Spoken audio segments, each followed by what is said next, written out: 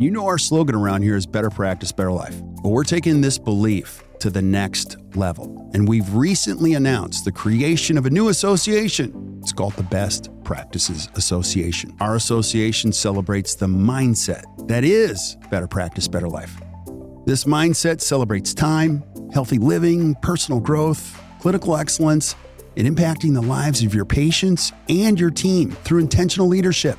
In fact, we are the work-life balance experts in dentistry. The BPA will coach independent dental practices like yours to thrive by sharing best practices and operational habits, behaviors, systems, tools, and insight that lead to profitability and sustained growth, and you can still have a life. So if you're a dentist that wants to surround yourself with great thinkers, let us help you create your own version of better practice, better life. Go to actdental.com/BPA or hit the link in the show notes.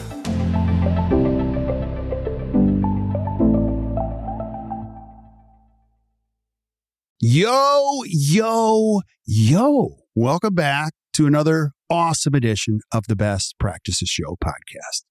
Have you ever thought to yourself, I want everything to work. It should work all the time. Why doesn't it work all the time? Well, today we bring in an awesome friend of mine and a great mentor, Dr. Jim Otten. And he shares that everything works until it doesn't, and how to think better as a dentist to enjoy a career in dentistry. So please listen up. I hope you guys enjoy it, and we'll see you soon.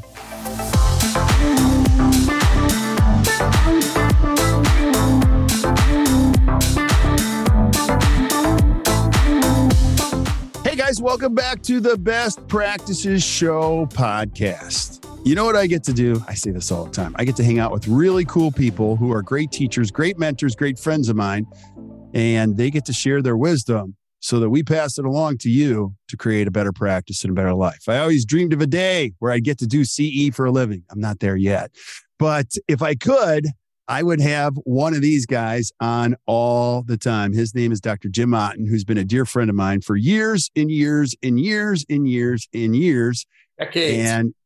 And decades. And he is also one of the critical people that leads global diagnosis education, which we're going to talk about later. And today we're going to be talking about everything works until it doesn't. Have you ever experienced that? Well, we're going to go into the mind of a master, and he's going to explain that. So, Jim, thanks for being on, brother. I really appreciate you. Oh gosh, man. Yeah, we go back so many years when we were both kind of neophytes in this profession, and it's just so cool to see the growth and development and the different chapters and how they unfold. And it was funny, we had an audio problem earlier, and I thought, well, everything does work until it doesn't. Isn't that correct? You know? So true. So true. And it was a great metaphor to start the conversation. But thanks so much for having me. This is a great honor, and it's so much fun to be with you always. Hey, well, I enjoy this. And if you're listening, you guys will see Jim is a man that has seen a lot, and he's got some incredible wisdom. And I want to start here too, Jim, because we got a lot of young listeners now. We have quite a few dental students listening now. And so if I don't know who Jim Otten is, give us a little bio. Who are you? Well, first I'm a major contrarian. Okay. So that's the first thing I have to tell you.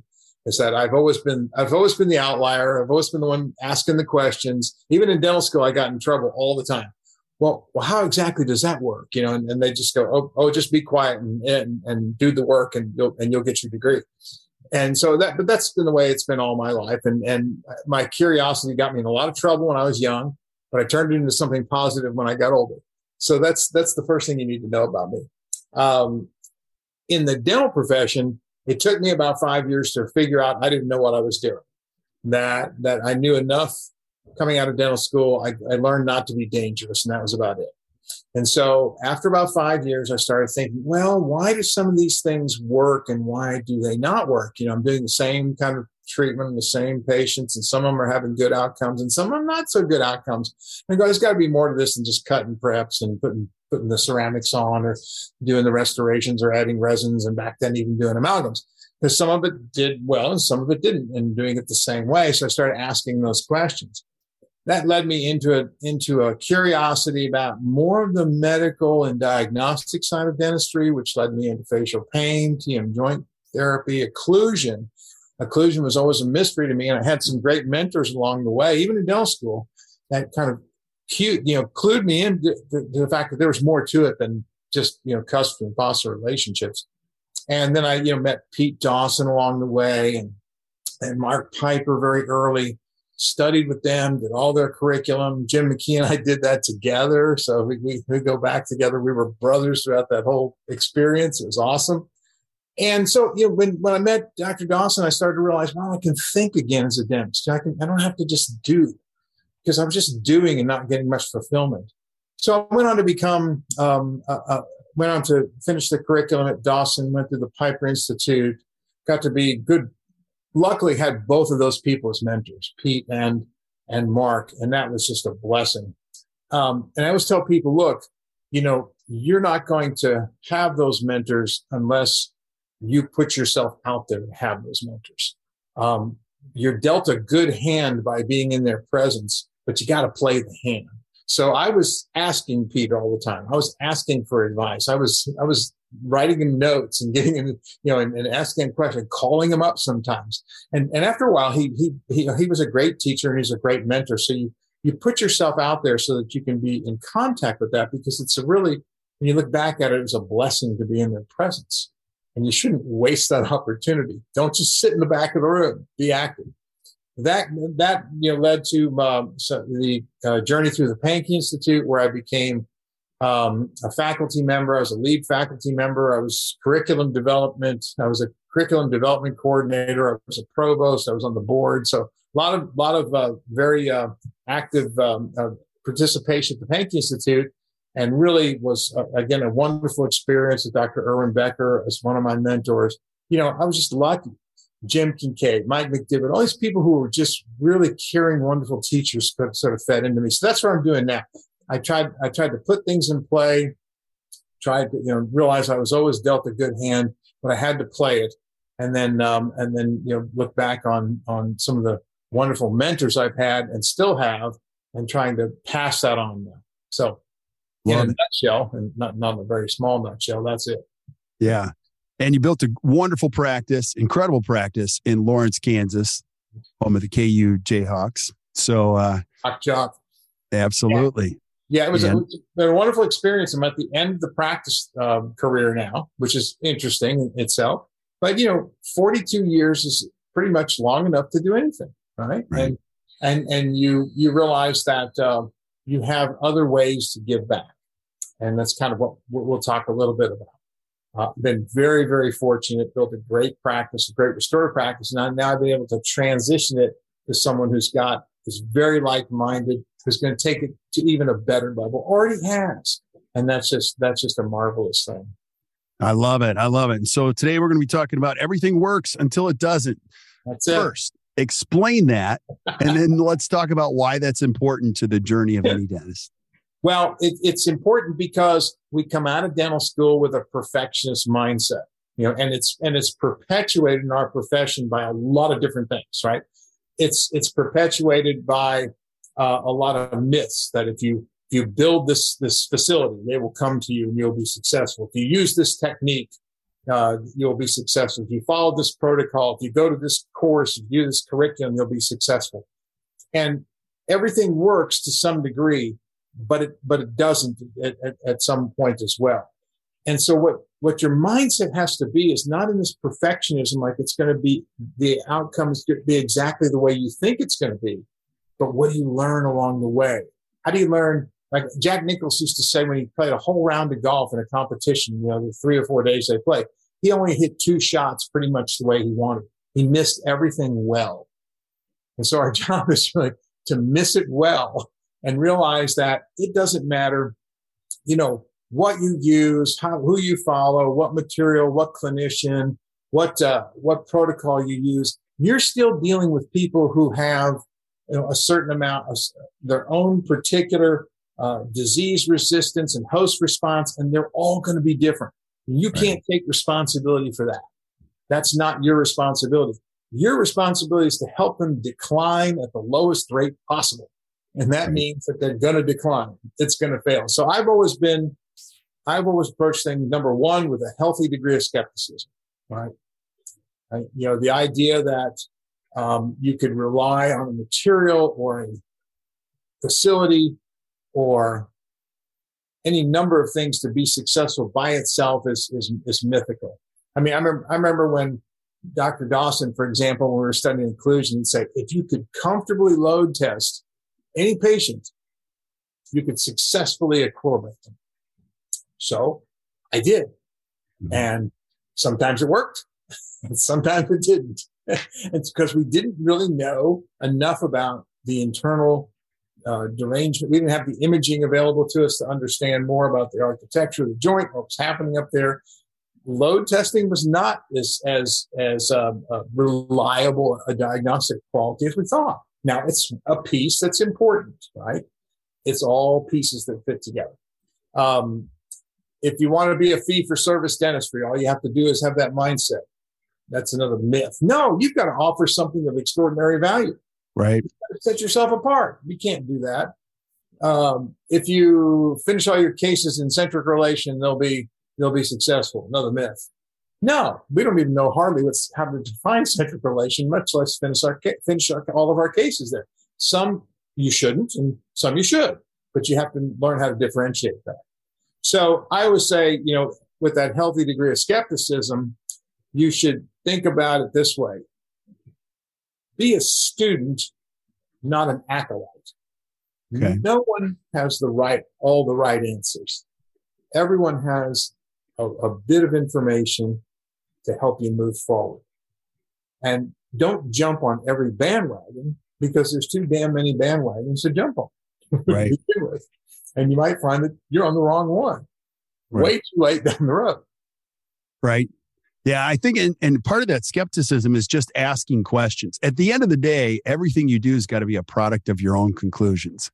And then I remember Rich Green said one time to me, and I didn't get it. He's like, what did he say? Don't be margarine, or don't be margarine. I'm like, what the heck does that mean? He's like, it's an imitation.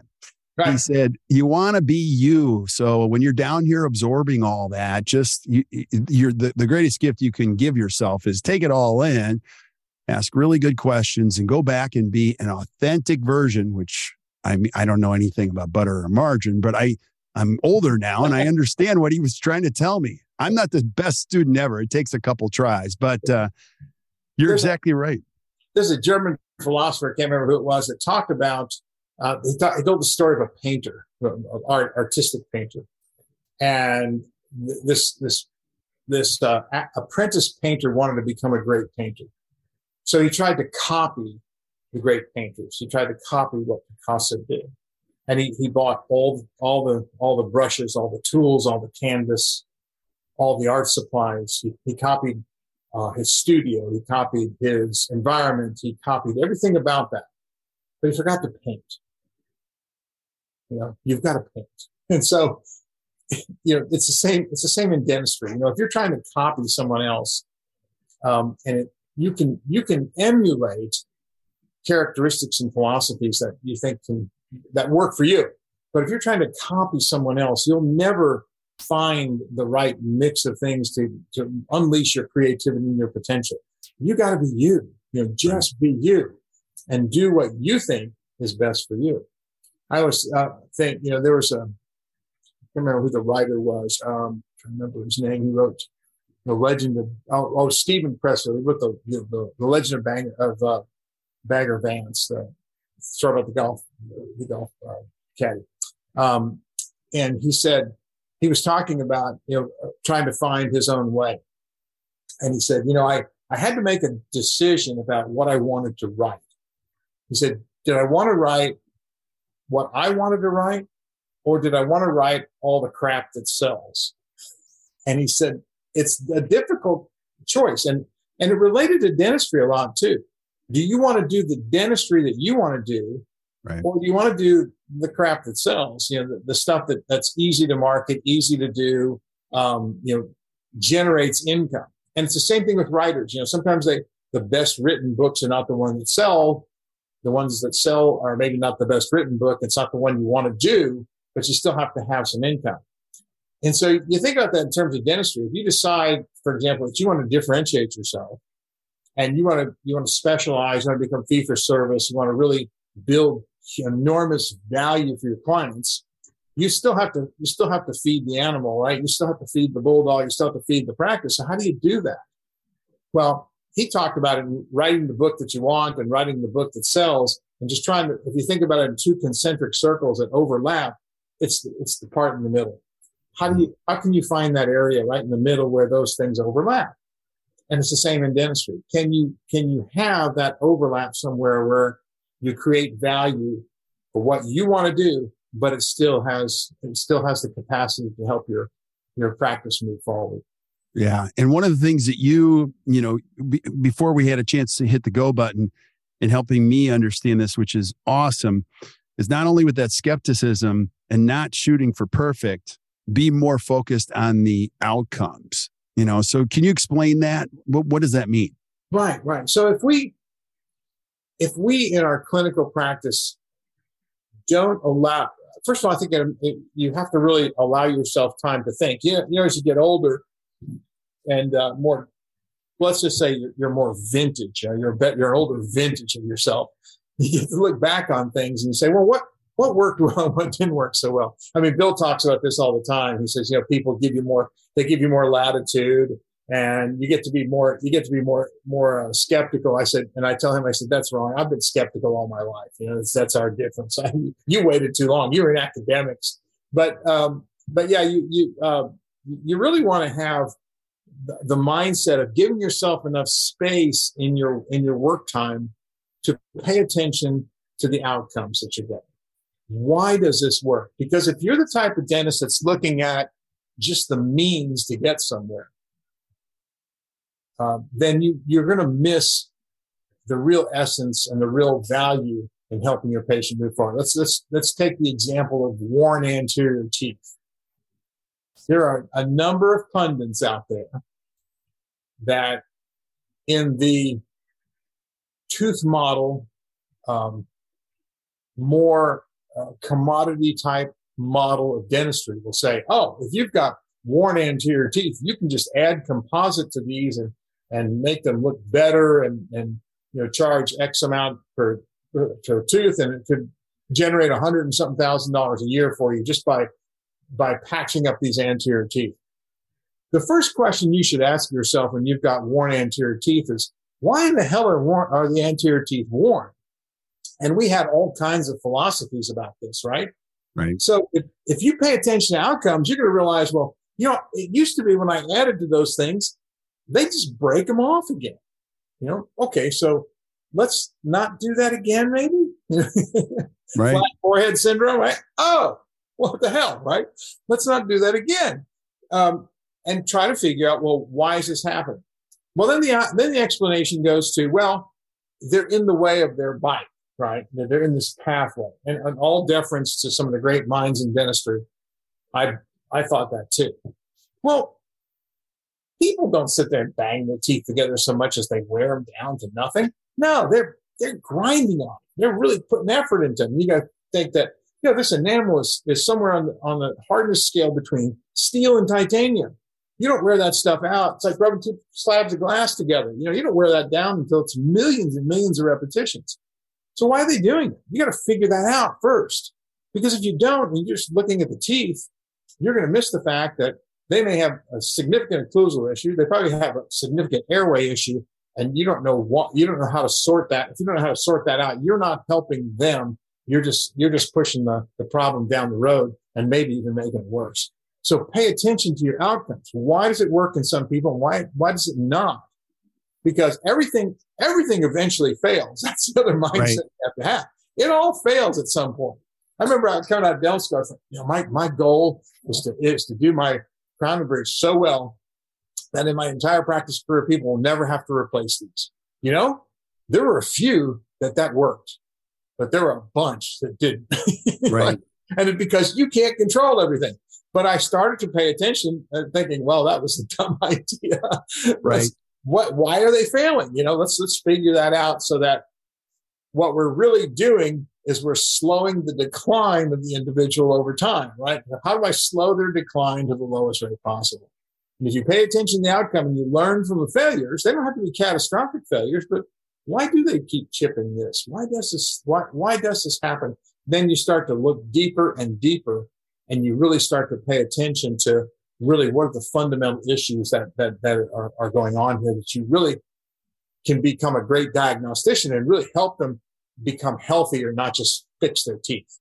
Yeah. I love what you're saying too, Jim. That's a learning piece that all of us have to go through. I mean, ultimately, all of this fails at some point. Mm-hmm. And if some of it makes the long haul, great.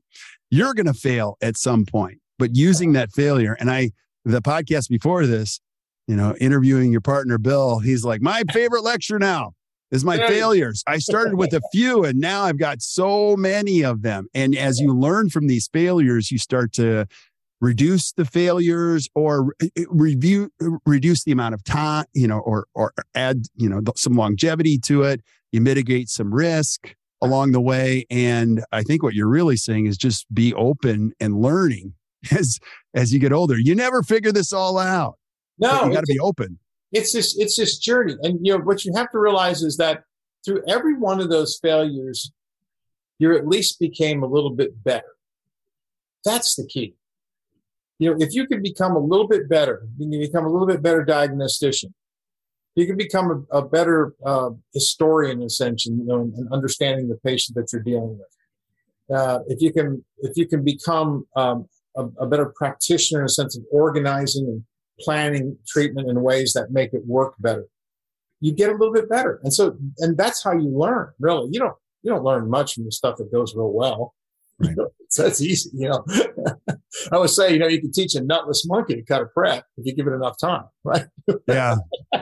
But the differentiation is your thought process. Can you think through everything that you're seeing in someone's mouth? We have a great exercise, that I do in the global diagnosis platform sometimes. I just put a picture of some teeth up. What do you see? And sometimes there's a lot of obvious degeneration in these cases, and sometimes there's not. But if you start looking and you start picking it apart, your brain starts to think, well, what about this? And what about that? And what about that? And what you said earlier was correct, is that, you notice more failures as you get older just because you're noticing them. You're not blowing them off. You're not just ignoring the fact that they happen. You go, well, what my curious brain says, why is that happening? What can I do to change it? But looking at just a picture of the mouth, sometimes a picture of some teeth, you could spend a half an hour sometimes just digging down into very subtle things that have meaning. I often tell people, look at patterns of wear. For example, you had Jim McKee on not too long ago, I think, too. Yeah. And Jim talks about if you got a clicking joint, you have a displaced disc. That's it. At some level, it's displaced. What you have to figure out is what's the level of displacement, what's the impact of that, how is it affecting this person? Well, if that happens, then how does that manifest itself on the teeth?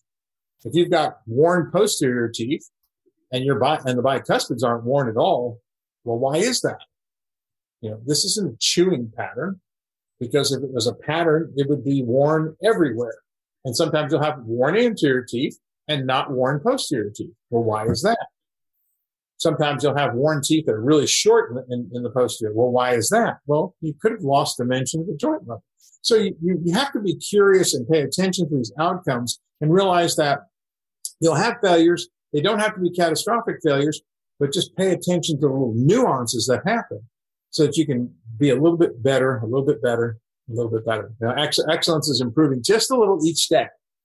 I love it. A lot of the people that we meet in the ACT dental community, they have different core values. And I hear this one a lot: better today than yesterday, or better tomorrow than today, which really speaks to that whole progress, not perfection. Remember, we're human beings working on human beings, working with human beings.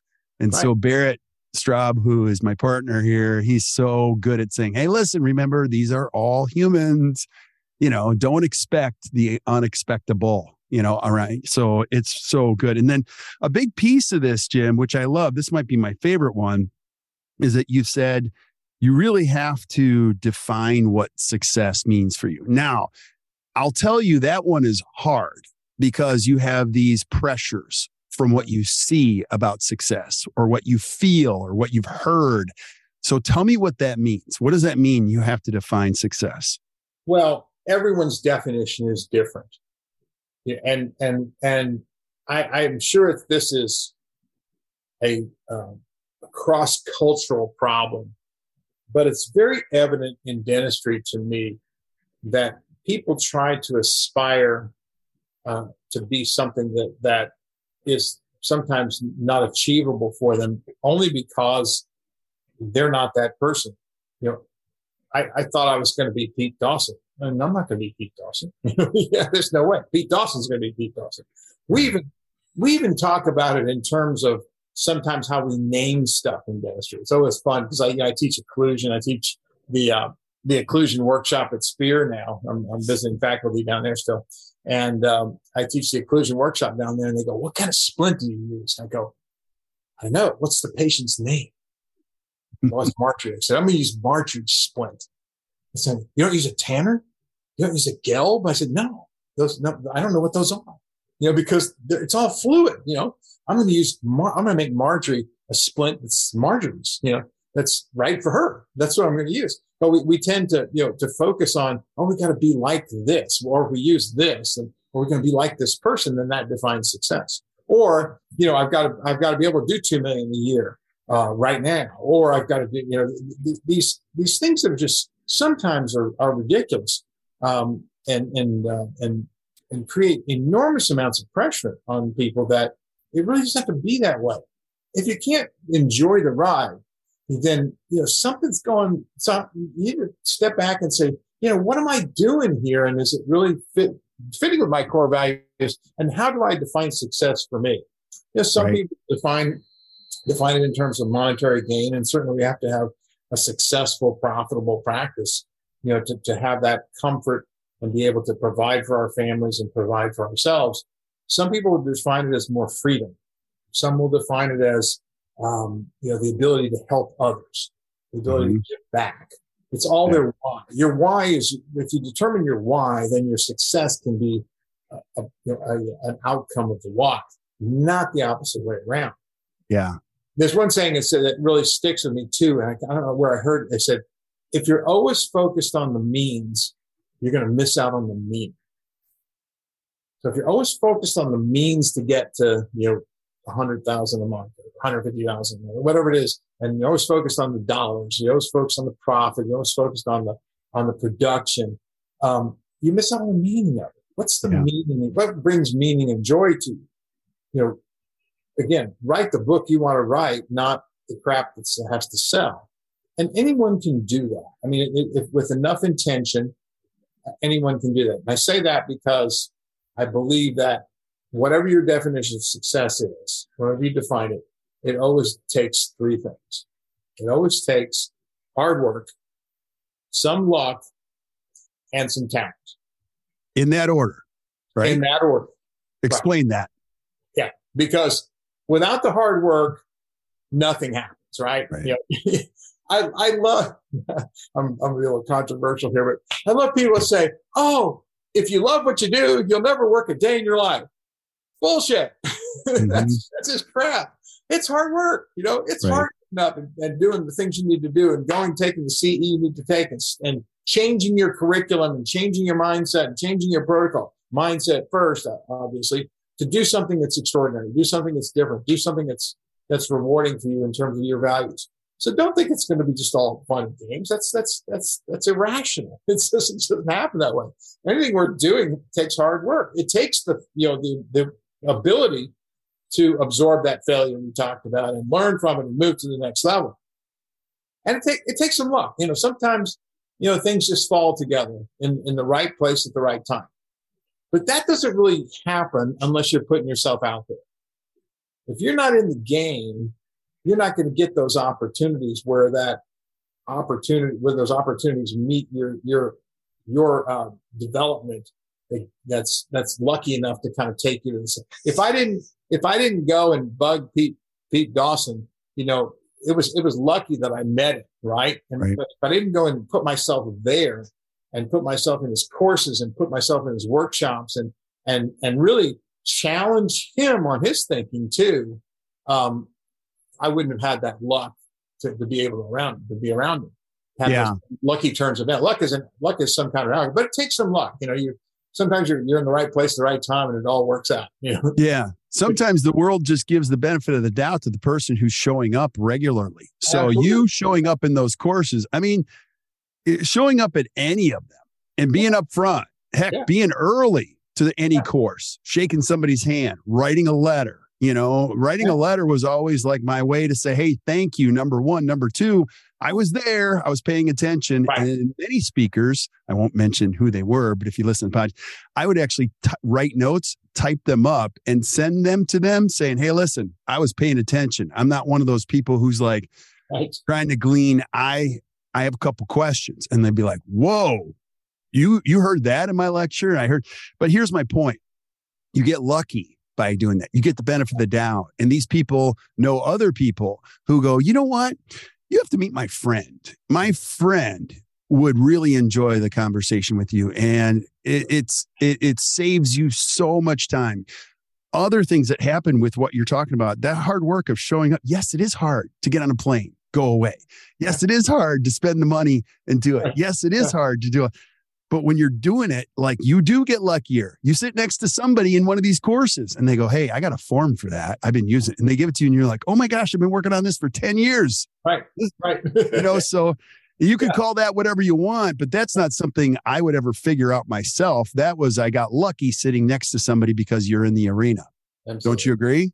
Oh, absolutely. Yeah. It's all those serendipitous activities that all of a sudden you realize that there's a power in here. There's an energy in here. There's an energy in the universe that you're tapping into. And I think that's kind of what we think about in terms of luck. It's when those energies kind of coalesce. I mean, we're all just bundles of energy. That's basically what we are, right? And so, if you put it out there, then these opportunities are going to present themselves. And then when they do, you have to try to be aware of them and take advantage of them and go back and do the hard work it takes, like you were saying, to take advantage of them, right. To somebody. The great thing about being a teacher is, and I learned from other teachers, great teachers are the ones who recognize something in you that you don't see in yourself necessarily. And I was the recipient of that. And so now I try to be the purveyor of that. But I'm the purveyor of that to the people who really want to learn, right. Who really are taking an active role. And we see that on our global diagnosis platform. We've got some rock star people on there, some of which you're going to be interviewing. And to watch them develop, I mean, it's just remarkable. But it was the same thing I did, right? I mean, it was the same thing you did, is put yourself in that position. Talent is important. I mean, I would never dunk a basketball like a college player or an NBA player. There's no way I could do that, only on a ladder. So there are things that require some level of talent. But in dentistry, you can develop talent. Right. You really can. Yes. Now, you've got to realize also that everyone has gifts and strengths and certain subsets of strengths that they have that are unique to them. I'm a big picture guy. I'm a philosophical thinker. So I like, my talent is to kind of put big things together and put the ideas together and try to make them all merge and to help people see the connections in between things. Bill is more of an organization guy and a step line. So I think of the idea and I throw it out there and I go, you people figure out how to do it, right? Do you know anybody like that? What are you saying? I don't know what you're saying. Yes, I do. Very much so. So we need the people around us to make our talent work. But everybody has their own innate talent, but you can develop that. If you don't have a talent in something, if you're self-aware, then you can develop those sort of things. And and that's an important thing as well. I mean, you've got it. That self-awareness is really important to realize, this is who I am. this is where I want my life to look like, how I want to manifest it. What do I want them to say at the eulogy? Right. Nobody at my eulogy. I don't want anybody saying my eulogy. Oh, he did $1 million in 1980 and he did $2 million. No, that doesn't matter. He made a difference in somebody's life. He helped somebody learn something. He helped somebody move to the next level. He made the profession a little bit better by teaching these other people along the way. And that's what really matters. Is what are you doing every day to get out of your own head and help somebody else? Because if you're helping somebody else and you're helping somebody else grow and develop, you can't be in your own head. And that's where we get in trouble, when we're in our own head. It creates a lot of significance and good feeling when you leave it better than you found it. So, absolutely. Jim, I want you to talk about you're truly an example of somebody who's given back and doing that. And I want you to talk about global diagnosis and the symposium coming up. But before we do that, any last thoughts you have on everything works until it doesn't? Well, I think it's important just to keep that in the back of your mind. That it's truly is one of those truisms that we all have to manifest in our own mindset. That always don't try to hit the target perfectly every time. Just keep aiming and keep trying and push through. There are times, even this week, I had to push through some stuff that was tough emotionally. Coming to the end of clinical practice, right? If I'm going to teach, I'm going to consult, so I'll be active. But coming to the end of that journey, it's the appropriate time. Don't get me wrong, but it's an emotional struggle. But you got to push through. There are bigger things ahead. There are better things ahead for everyone, and so you've got to just stay focused, work through the difficult times, take it easy on yourself. I love it. And Jim, you don't should on yourself like I should. Don't should on yourself. Should be making this, Yeah. And now you guys have heard me say this, but I love these guys. Jim Otten and Bill Robbins have created something very special, but it's gone bigger than you. More significant than you. It's called Global Diagnosis Education. Can you talk about that? What is it? So the Global Diagnosis protocol is a way that Bill Robbins and Jeff Rouse created to simplify the restorative, interdisciplinary restorative technique and treatment plan. And Bill has done a remarkable job of carrying that forward. It's all based on facially gendered treatment plan, Pankey Dawson philosophy, Coyce philosophy, all that stuff is built, it's all built on the same similar principles that all of those great teachers have taught us over the years. But it simplifies the complex. I've added and added more of the occlusion and airway components to it to try to simplify that thought process as well. But that's the technical part.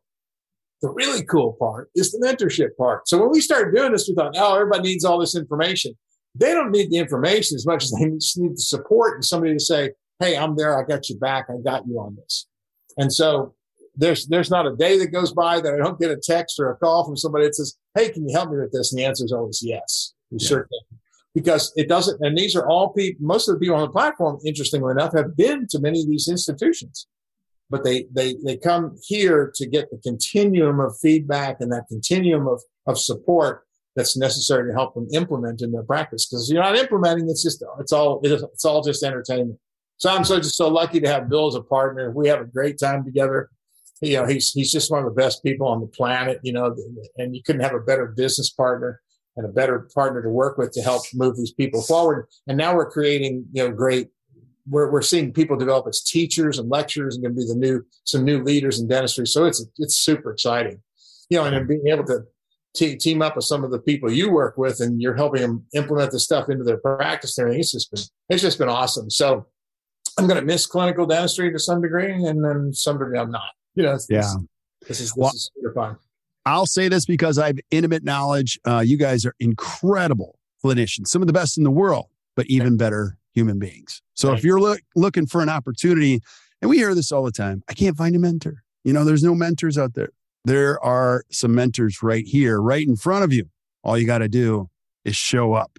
And it's amazing how they'll care for you. I know you'll put it in the show notes and everything too, but if they're interested in joining, write to us and at globaldiagnosisinfo@gmail.com. We'll put it in the show notes.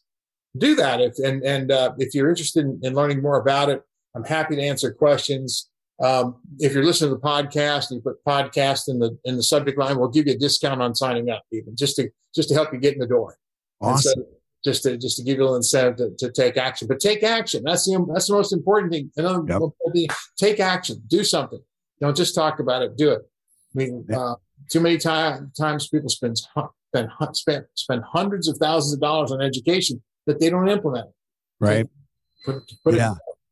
And you guys also have the symposium coming up. Talk about the Global Diagnosis Symposium. What is it? Well, this is a chance where most of global diagnosis education is online, and it's fun because we're trying to build community online, which is great. You guys have done this too, and you've been a wonderful example of how to do it. But we get together once a year in Milwaukee at ACT World headquarters, and we put on a symposium mostly about relationships and some about dentistry, but mostly about relationships. So we take this kind of topic we're talking about today, and we talk about the emotional and behavioral components of dentistry and how important that is. And this year, Josh Austin's going to be there, and Josh is a wonderful speaker on the behavioral aspects and the emotional components and the difficulties we all struggle with. Sometimes going through these feelings of depression and anxiety. He's been through it. I've been through it. Everybody's been through it. Yep. Everybody that you think is the most stable dentist on the planet, nope. If they say they haven't been through it, they're lying or they're totally self-unaware. One of the two. Everybody's been through it. And so if we talk about these things and we talk about them openly, then we can help each other, support through it. And we do it on the platform as well. But Josh is going to be there. He's going to talk about a lot of that. He's also going to talk about implementing digital dentistry. He's a smart young guy, boy. I wish I was as smart as he was when I was his age, if he is. And then you're going to speak, and Bill and I are going to speak as well, just to kind of keep everything, wrap it all up together. But it's an exciting time. A couple of days in Milwaukee. We had a blast last year. Everybody was there, loved it. We're going to have a great dinner out, some receptions. So we'll get the information out to everybody, but come, show up. Absolutely. Yeah, I'm going to encourage you. If you're listening, you got to show up. It's awesome. And just like we've always done, the notes for this particular podcast, everything that we've shared and Jim shared, you're going to see those in the notes. So if you're not taking notes, this is our jam around here. We take notes for you.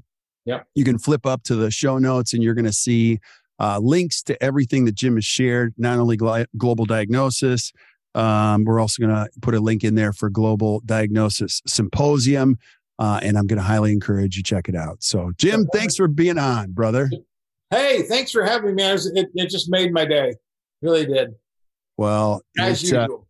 Well, we're going to do a lot of this, and you're going to take me on one of those food and wine trips to Italy that you guys go on. Yeah, we didn't cover that in the content here, but we will another time. We're going to save that for another time because you guys know how to craft an incredible experience. So, well, we did it in our practice for so many years, but do it throughout your whole life. Craft a great experience not only in your practice but in your life as well. Enjoy the ride. Right? Okay. Absolutely. Well, stick around, my friend, so we can say goodbye to everybody else. But thank you guys for listening to the Best Practices Show. Hey, if you enjoyed today, just keep doing us a favor, as a lot of you are. Just share this with your friends because we're going to keep bringing it. Great educators with great information to help you create a better practice and a better life. So until you guys see us next time or we hear from you next time, keep watching or keep listening to the Best Practices Show. You guys enjoy your day.